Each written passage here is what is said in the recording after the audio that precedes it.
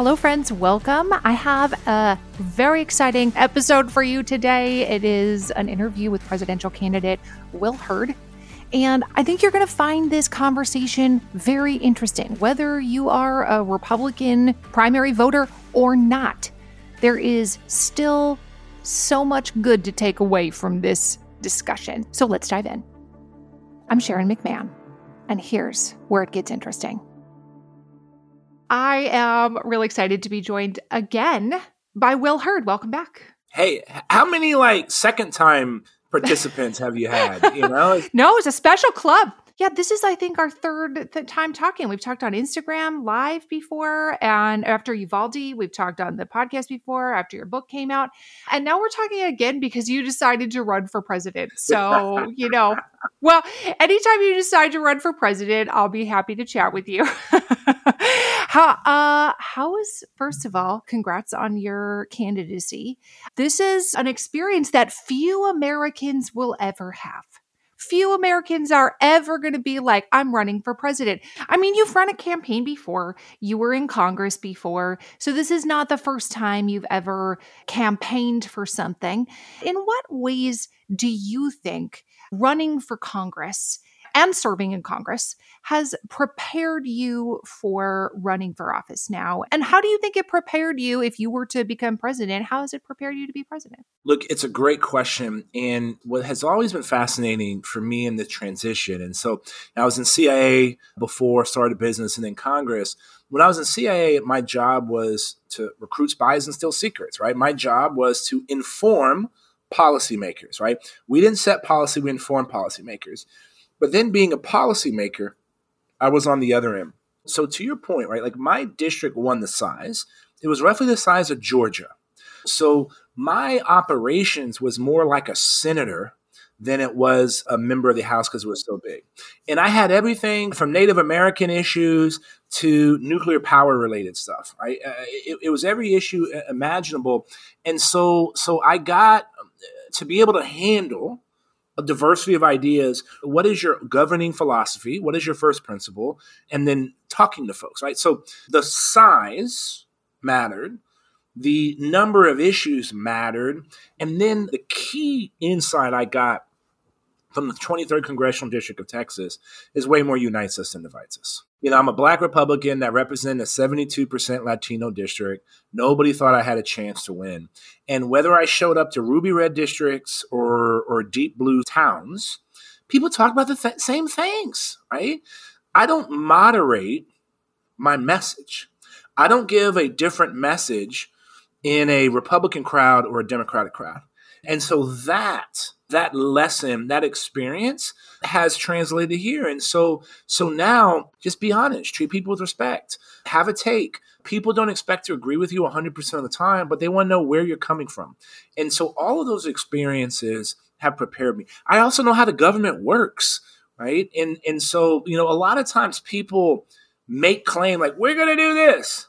It's like, it's freaking impossible. Okay? Yeah, you actually don't have the power to do that. Okay. When you're running, this is a big pet peeve of mine, Will, when people run for something on a platform that they have actually no power to control. That's so disingenuous. All they're trying to do is rile up their base when they actually cannot deliver on that at all. That annoys me greatly. 100%. But it gets even worse, right? Because what I call the professional political class, the people that run races, pollsters, all that kind of stuff, they're the ones that encourage that kind of behavior. And having been a legislator and being in a tough district, I looked at it when I first won. I gave my constituents a promise that I'm going to do these things. So I wanted it 2 years later to be like, roll out my piece of parchment and been like, here's what I said I was going to do. And then cross them all out or draw a line through them, right? And so I wanted to run on a record. That's why I got 7 pieces of legislation signed into law in my first year. It was the most of any freshman. Actually, I think it was most of any freshman in history. So don't say something that you can't follow through on. This is just human psychology. You shouldn't do it in a workplace. If you're a boss, don't promise people things you can't deliver on. Like everyone's going to get $1 million bonus if we hit the mark this quarter. Well, unless you actually have that money and the power to spend it, don't make those kind of promises. All those promises do is build up resentment when you can't deliver on them. That's why there's a lack of trust in so many of our institutions, is because the government hasn't followed through, right? And let's take one simple thing. Imagine if it didn't take months to get your passport renewed. It should be able to take minutes, right? These are the kinds of little things that people start getting frustrated with. Why does it take a veteran months to set up an appointment at the VA? It shouldn't, right? We should be able to provide a better service. And when you do that, that's how you build trust. And so whether it's our educational institutions, our media, we want to find people that are ideologically consistent. And what I always say, your audio and your video need to match, right? The things you do need to be reflected in the things that you say. And if we had more people doing that, we'd all be better off. I think there's to your point about it shouldn't take months and months and months to get an appointment at the VA. It shouldn't take 5 years to get an initial immigration hearing. I mean, and that's an average amount of time. And I understand that that's a much bigger issue that we're not going to solve on this one podcast, but it shouldn't take 2 years to get your tax return and you have to wait on hold for 8 hours at the IRS to talk to somebody. It shouldn't be that way. And when you compare the types of customer service that the government is offering its constituents to what they can get in private industry, it becomes especially galling when you're like, why do I have to wait 8 hours on the telephone only to be disconnected and have to call back the next day? It actually increases frustration, decreases participation in democracy, makes people feel more cynical, makes people feel more like, you know what, I don't care about any of that. Right hand doesn't know what the left hand is doing.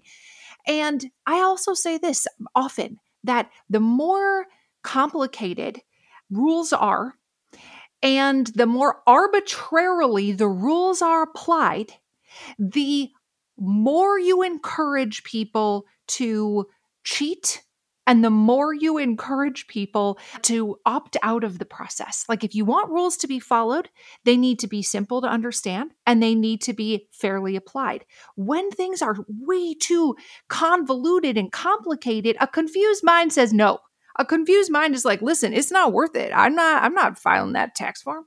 I'm just gonna, it's not worth it. Amen. I agree with you 100%, right? And the things that I've learned the last 2 years, I've been in investment banking the last 2 years, and I've been on the board of OpenAI and work with some really amazing companies. The only way you can hyperscale, and working with a number of venture-backed companies, that one principle, the only way you can hyperscale is with a level of simplicity. And we have lost that in government. One of the reasons is we have failed to decentralize decision-making. And this is where a lot of Republicans have gotten away from, small government or local control or these kinds of issues. We should be pushing decision-making down to the lowest level possible so things can move faster. And look, we can do all these things. It doesn't require that much effort. And I think the use of artificial intelligence within the government, this would be one of the things, like if I'm on a day one, we're going to have to do a 9-month sprint to make sure that we're using tools like AI, especially in the customer-facing and constituent-facing decisions, because we can do better. We can make the government more efficient. And ultimately, this is about using our tax dollars in the wisest way possible. And, sometimes people are like, Will, you get too in the weeds. But the weeds freaking matter. Like how you do things actually matters. And having people that understand that in the end, it's about delivering a service or a product to your constituents.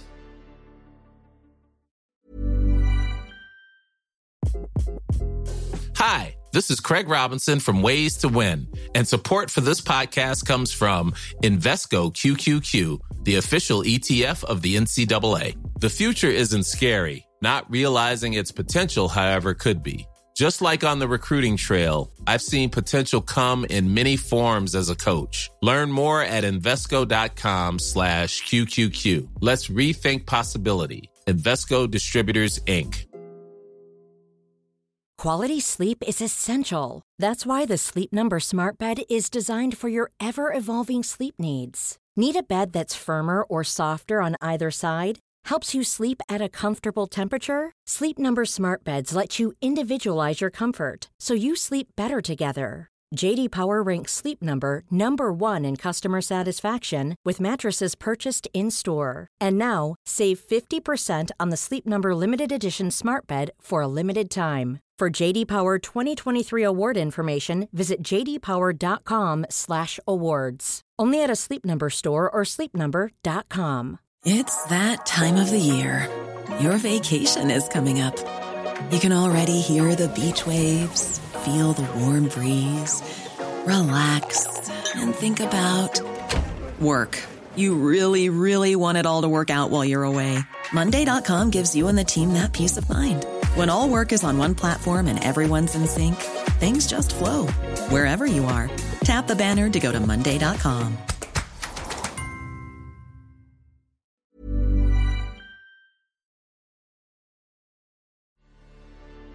I feel like if somebody were to take office with this posture of, I'm going to focus on things that will actually improve your life. I'm going to spend the first year talking about things that actually are going to make a difference in your life. I'm going to propose some legislation so that we can deal with the immigration situation where it should not take 5 to 10 years to get your case heard. And people who are not, anybody who's listening to this and knows anything about the immigration system knows that it is deeply broken. I do not know one person who's like, things are going swimmingly. 0 people, regardless of what your opinion on what should happen to fix it. Nobody thinks it's working correctly. That is something that would dramatically improve the lives of millions of people, the people who are trying to immigrate and the people who are already here and love them, etc. I think everyone wants a justice system that operates fairly, right? That imprisons the guilty to protect the community, but does not imprison the innocent. Like, that is something we can all agree on, right? Like, let's not put people in jail who didn't do it, but let's also not have serial killers walking free. We can all agree on that. We can all agree that there should be a way to reasonably come to the United States, offer your advanced education, your services, etc. People do not realize that the United States economy depends on immigrant labor. It literally depends on immigrant labor. And so when people are like, they say things about like, oh, they're taking our jobs. No, the whole system is set up on the backs of immigrant labor. We need to have a way for people to come here legally in a reasonable time frame that doesn't cost $100 zillion and intimate knowledge and lawyers. Like, the system is so backlogged and broken that it encourages people to break the rules. 100%. The 5.5 million people that have come into the country illegally in the last 3 years have paid on average $10,000. So that's $55 billion. That's $55 billion that's going to human smugglers. And now, to put that number in context, the entire U.S. intelligence budget is $60 billion.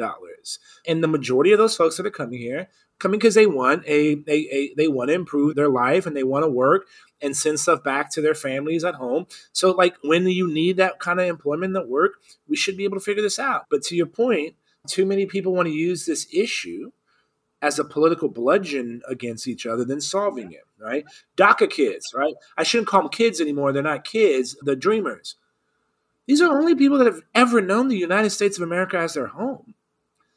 Nobody thinks that they should be kicked out, right? It's like 85% of even Republican primary voters think there should be a legal pathway for them to stay in the country. Like this shouldn't be hard. And here's how you solve these problems. Because we can identify all the problems, right, and say why they keep going. Like, how do you solve this? I got 22 pieces of legislation signed into law in 6 years. That's more than most people do for multiple decades. And how did I do it? I always had a partner.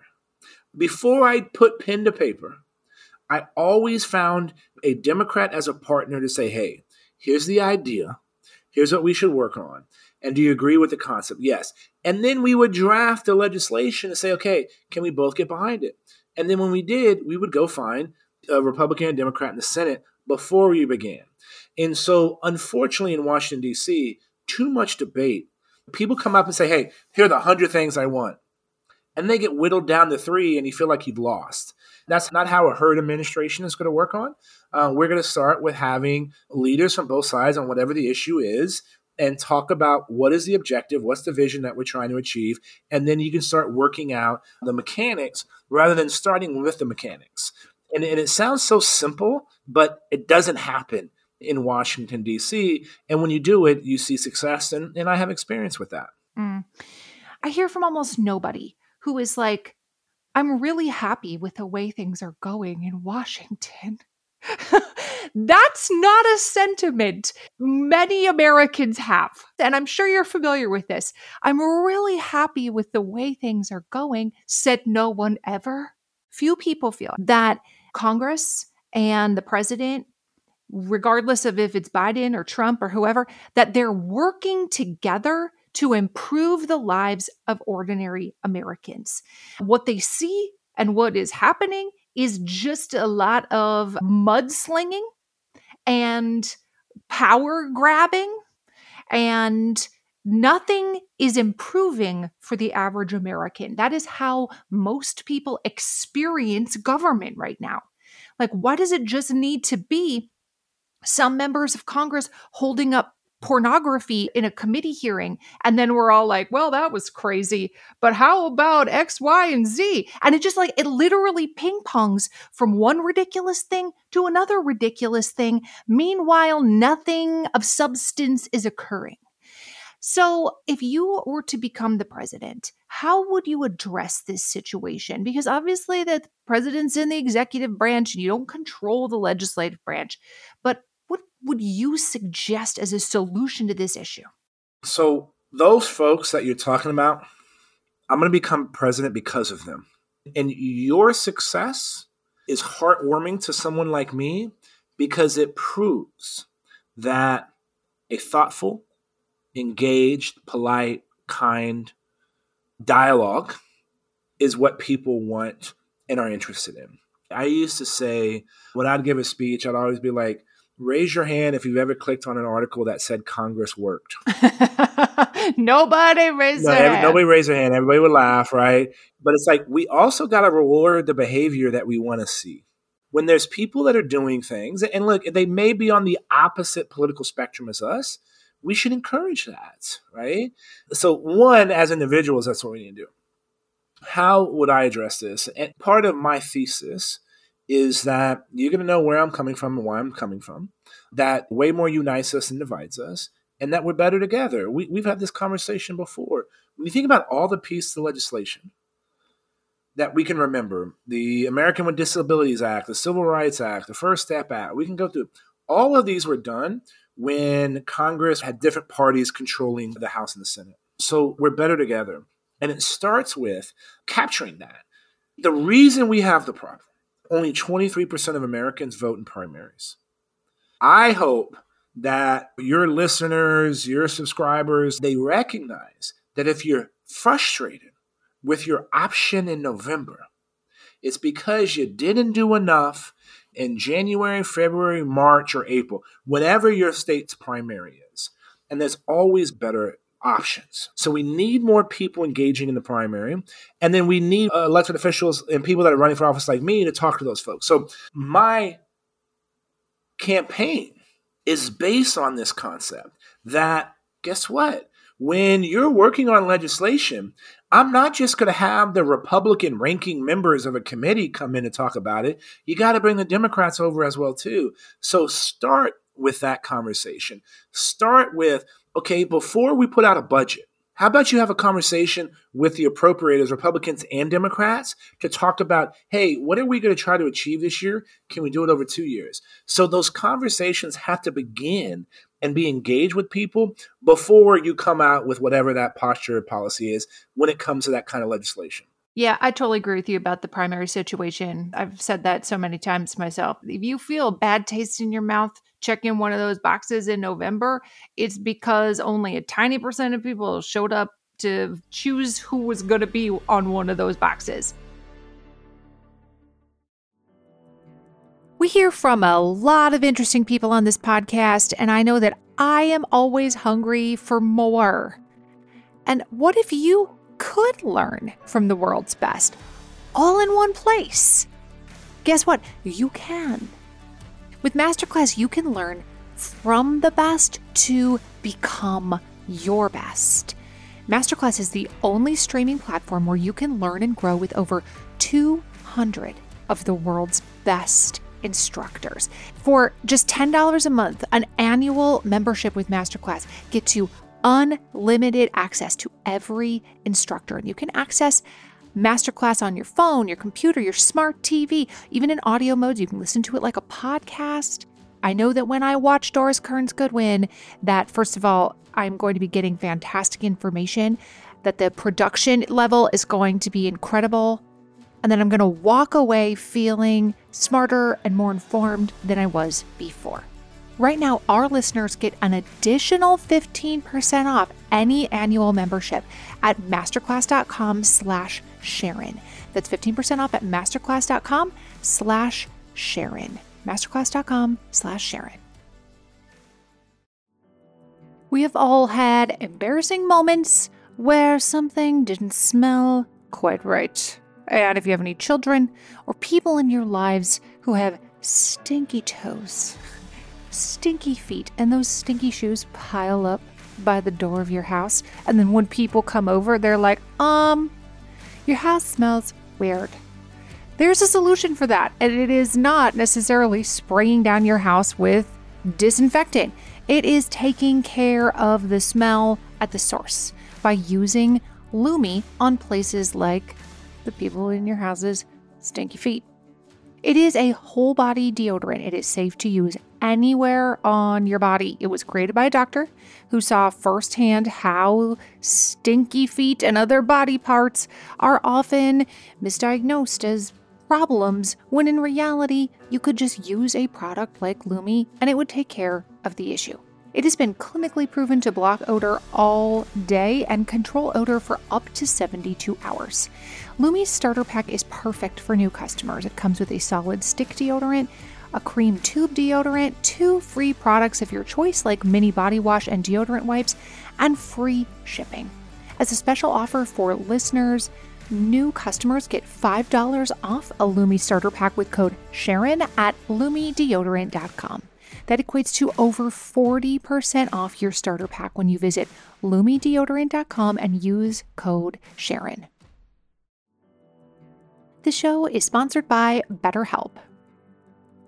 We all have stress in our life. Absolutely. It's unavoidable. It's just part of the human experience. But some of us have more than others, and some of us handle it better than others. Some of us really keep it bottled up, and it can start to affect us negatively. I would imagine at some point in your life you can relate to this, right? And therapy is a safe space to be able to get some of these things off your chest. And that is why so many people find benefit in speaking to a qualified professional. If you're thinking about starting therapy for something like managing your stress, give BetterHelp a try. It's entirely online. It's designed to be convenient, flexible, and suited to your schedule. Just fill out a brief questionnaire to get matched with a licensed therapist, and you can switch therapists at any time for no additional charge. Get it off your chest with BetterHelp. Visit BetterHelp.com/Sharon today to get 10% off your first month. That's BetterHelp, HELP.com/Sharon.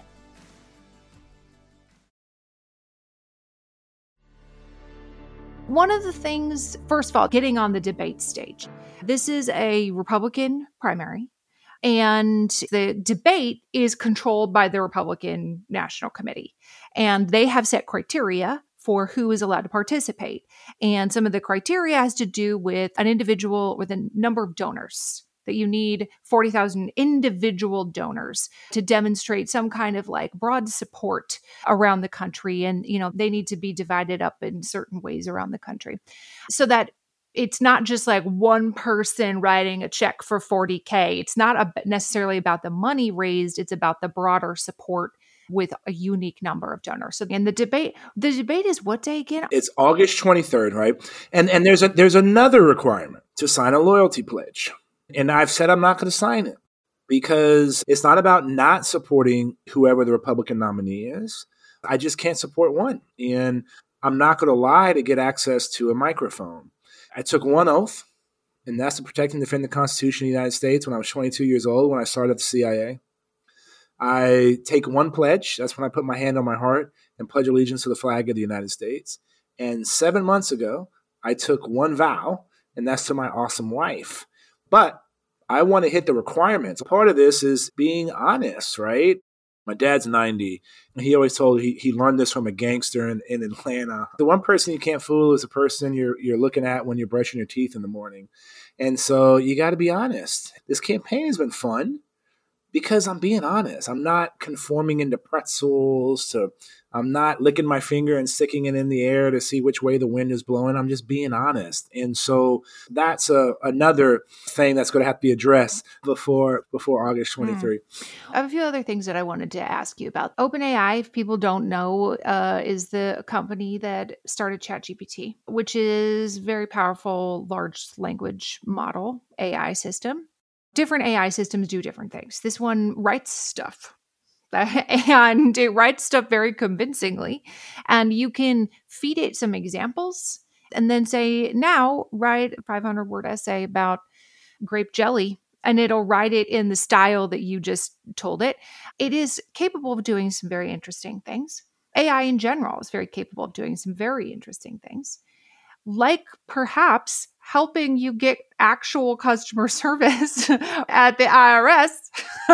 But it also has the potential to do some scary things.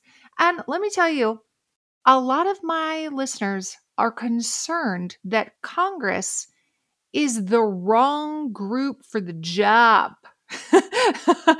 That there needs to be some guardrails to keep people's jobs from getting sucked away, to keep it from becoming sentient and like learning the nuclear codes, but meanwhile, not getting left behind by the technological advances of other countries who are our adversaries.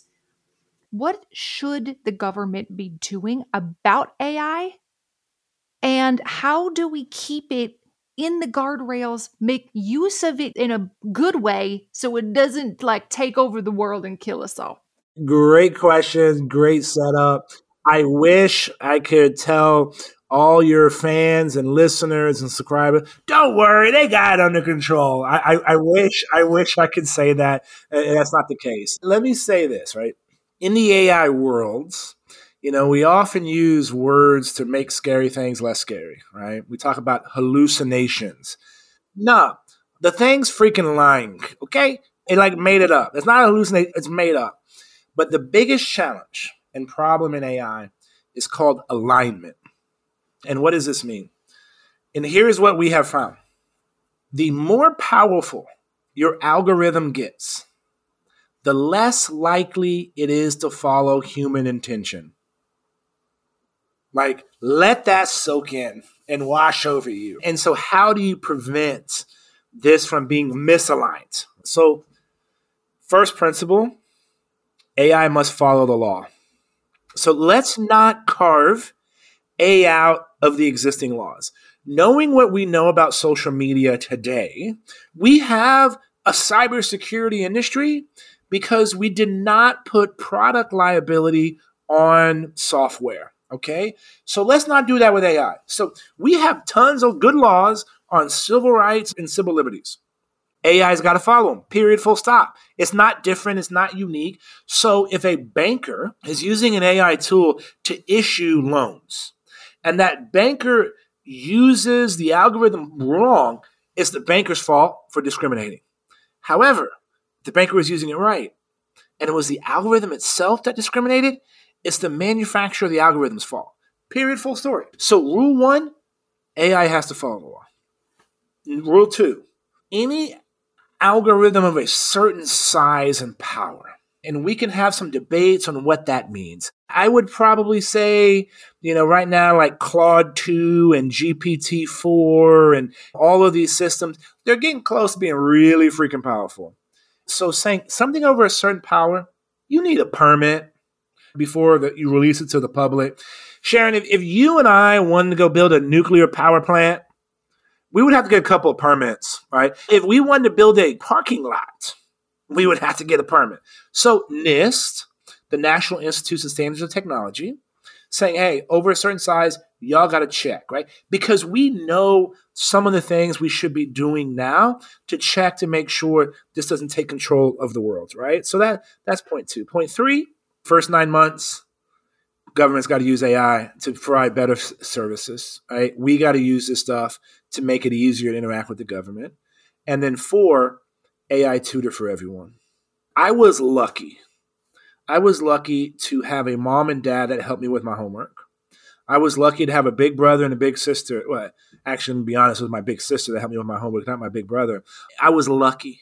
Not everybody has that. So imagine you have an infinitely patient tutor that teaches you to fish rather than gives you a fish. So anybody who's learning gets an AI tutor in their pocket, period, full story. Do those 4 things. We're going to go a long way to making sure we take advantage of technology before it takes advantage of us. It's not going to kill innovation, and it allows us to compete with the Chinese government, who we are in a new Cold War with. And that new Cold War, the playing field is a number of advanced technologies to include artificial intelligence. So those are all things that can be done in a very short period and will go a long way, and that has to be done soon. It has to be done soon. Because the problem with those elected officials, and I'll end with this, everybody gets in their face and being like, oh, this is going to kill innovation, or this is going to do this. No. You need people that understand this so you can be like, this is what we're going to do, right? And so this is why I talk about this so much, because it's going to impact every single industry in 2 or 3 years, not 10 years. Yeah, this is not an issue that will be like, let's put a pin in this and we'll come back later. This is not a put a pin in it situation, come back in 5 years after we've thought some more about it. No. These are things that need to be addressed now, and they need to be addressed by somebody who knows the difference between TikTok and Wi-Fi.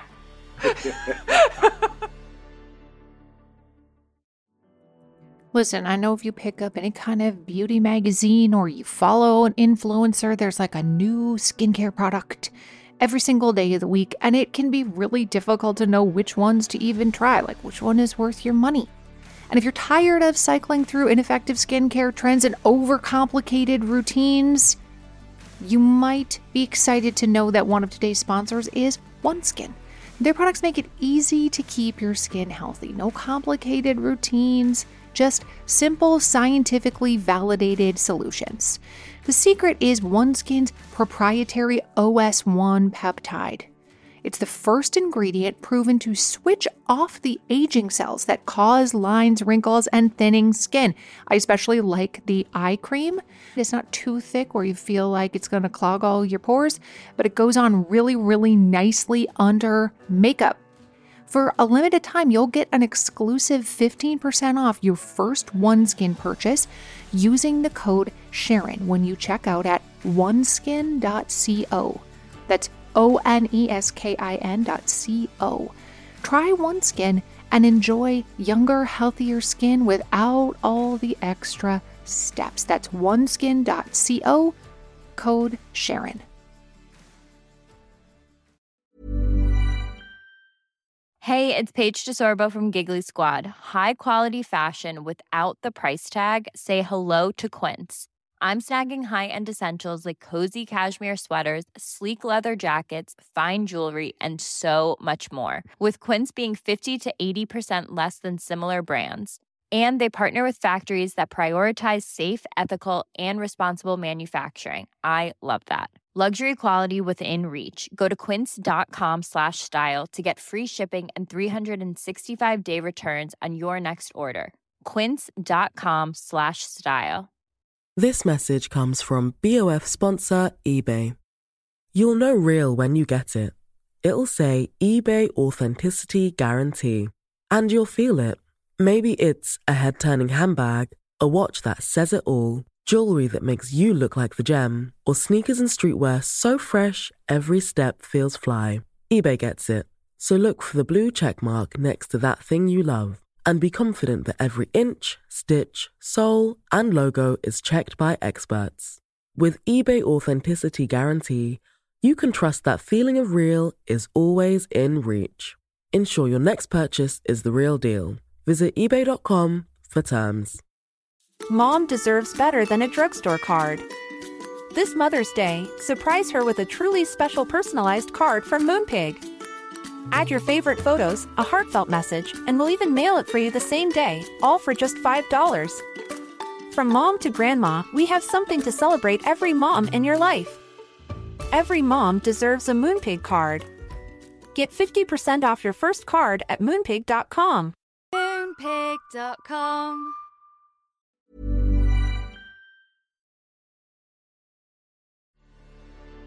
I have a couple of more fun questions that you don't get to answer on CNN, right? Because they only got so much time.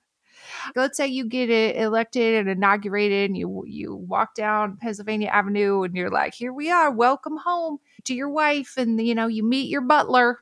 Your stuff's already moved in upstairs because that's what they do. They move your stuff in during the transition time. You get there and you're ready to go. Your pajamas are already in your drawer.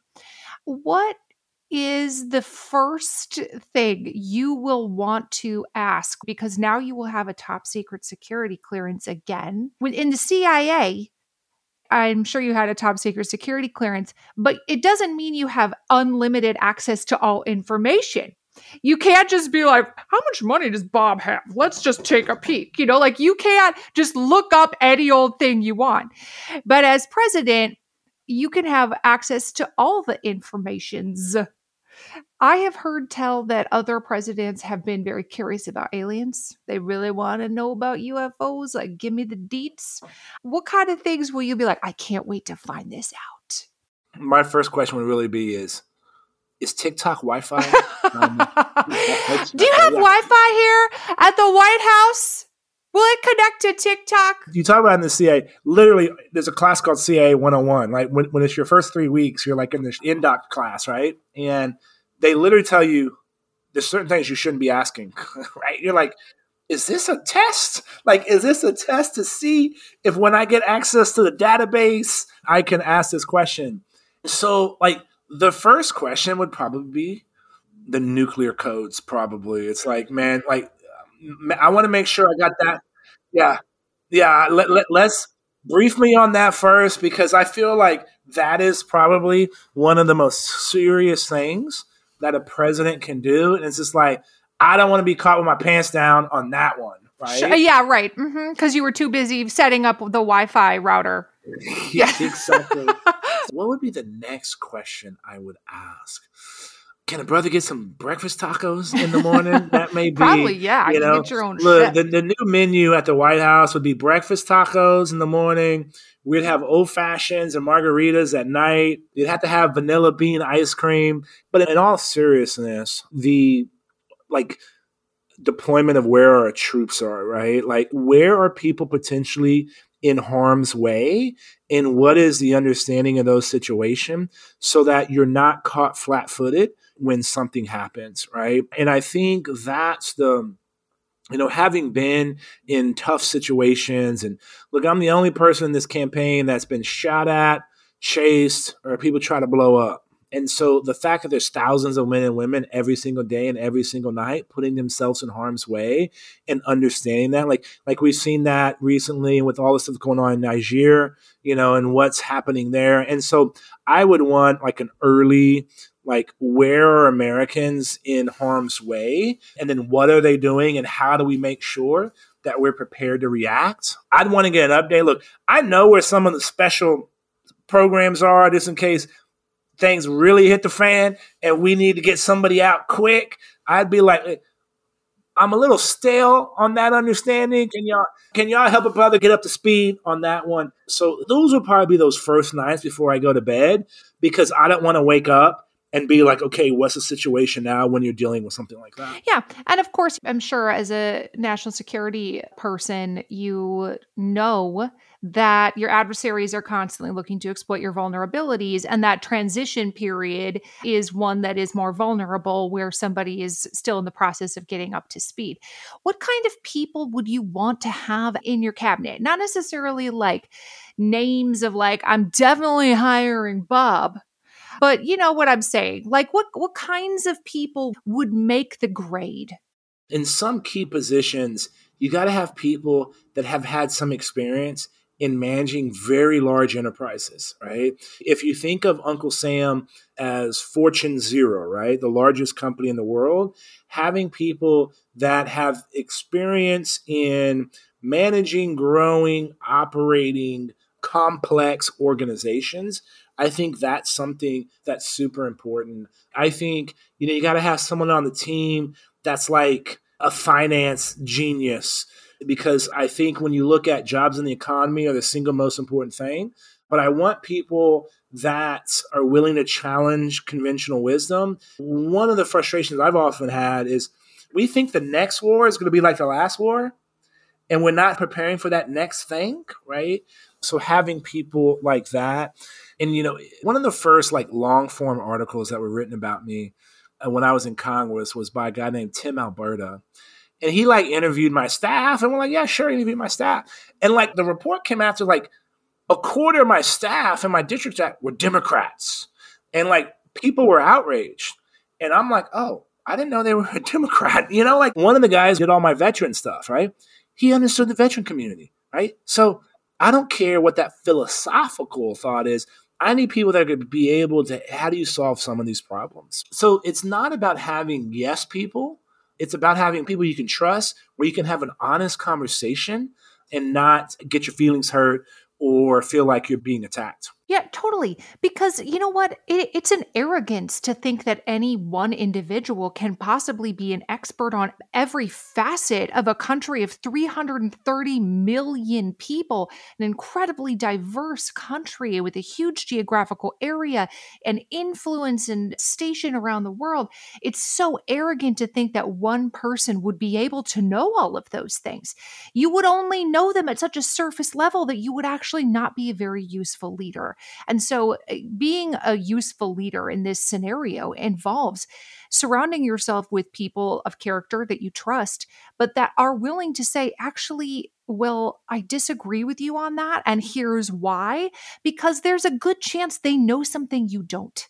And being willing and able and to want to learn from those people, I think benefits the entire country as a whole, instead of pretending like, I know all the things there are to know about everything that's ever existed. When you explained that, the phrase that popped in my head was lifelong learners. For me, people that are interested and have a value in learning, because that I think achieves what you're talking about. You recognize, we know what we know what we don't know, but what we don't know is the largest of those three categories. And we need people that understand that, but then are also always trying to shrink that third category. And people who are humble enough to learn from other people. When a leader has a toxic level of arrogance, where they believe that nobody could ever know better than them, that actually puts the country in harm's way. And it does not benefit the American public at large.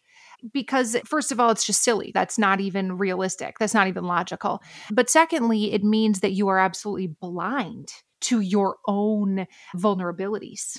If you think you know everything there is to know, you're blind to your own vulnerabilities, because you don't. And that's not a strong position to lead from, where nobody is checking your blind spots and nobody is like, hey, you got to think about this thing. And you can be like, you know what? Good call. Thanks for that cover. Oh my gosh, we could keep talking about this forever, but I would love for you to just wrap up by giving somebody who is new to listening to you, has never listened to you before, what would you say is some of your big picture takeaways from your candidacy and what you would like to achieve as president? Yeah, so we are living in complicated times, and we need common sense in order to make sure that this experiment called America exists for another 247 years. It was called an experiment because Nobody thought it was going to work. There hadn't been a democracy on this planet for over 2,000 years, and the last one was Rome, and Julius Caesar screwed that up. It was another 60 years for another democracy, Switzerland. It's only been 14 countries that have been a democracy for more than 100 years. Democracy is fragile. It always has been fragile. It always will be fragile. And we can ensure that America continues to uplift humanity for 247 years, but it's require us to do something very simple. It doesn't require us to do what some of our forebears did and fight in the streets of Lexington or on the plains of Gettysburg or marching in the streets of Selma or Jackson or fighting hand-to-hand combat in the mountains of Mazar-e Sharif. It just requires us to vote, and not just vote in general elections, but in primaries.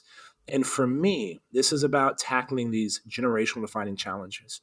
How do we win this new Cold War with China? How do we harness technologies like AI that leads to better jobs than unemployment? How do we make sure that this trend of our kids having the worst grades in math, science, and reading this century, how do we change that? These are the things that we have to do. And the only way we're going to solve this problem is if we understand that we're better together. Way more unites us than divides us. This is my belief system. This is what we're working towards. I've been lucky to be able to serve my country in a number of different ways. And this is what I'm trying to do. And guess what? As you said, can't do this alone. I need people's help. I need folks. The first thing is to get on that debate stage or meet the requirements to hit the debate stage, because this is the kind of conversations we should be having. And you can do that at hurdforamerica.com. Mm. Thank you, Will. I really appreciate your time today. I love chatting with you, as always. Thanks for knowing the difference between TikTok and Wi-Fi. I appreciate that in a candidate. Well, Shannon, look, what you are doing and your movement and what you've been able to build is an example of how the country is ready for something different, and that the country is ready to have thoughtful conversation, and you don't have to go to these ideological fringes. And so you're an inspiration. You are a role model. You're awesome. So thanks for having me on. That's very kind of you. Great to chat, and enjoy New Hampshire. Enjoy it's probably a little cooler there than it is in San Antonio. Yeah. By a mile. Yeah. Thanks, Will. Awesome. Bye-bye. Thank you so much for listening today. If you want to donate $1 to Will Hurd's campaign so he can be on the debate stage on August 23rd, you can go to hurdforamerica.com. It's HURD, hurdforamerica.com. And I really appreciate you listening. This show is researched and hosted by me, Sharon McMahon. Our executive producer is Heather Jackson. Our audio producer is Jenny Snyder. And if you enjoyed this episode, would you consider leaving us a rating or a review on your favorite podcast platform? That helps us so much. And we always love to see your shares and tags on social media. We'll see you again soon.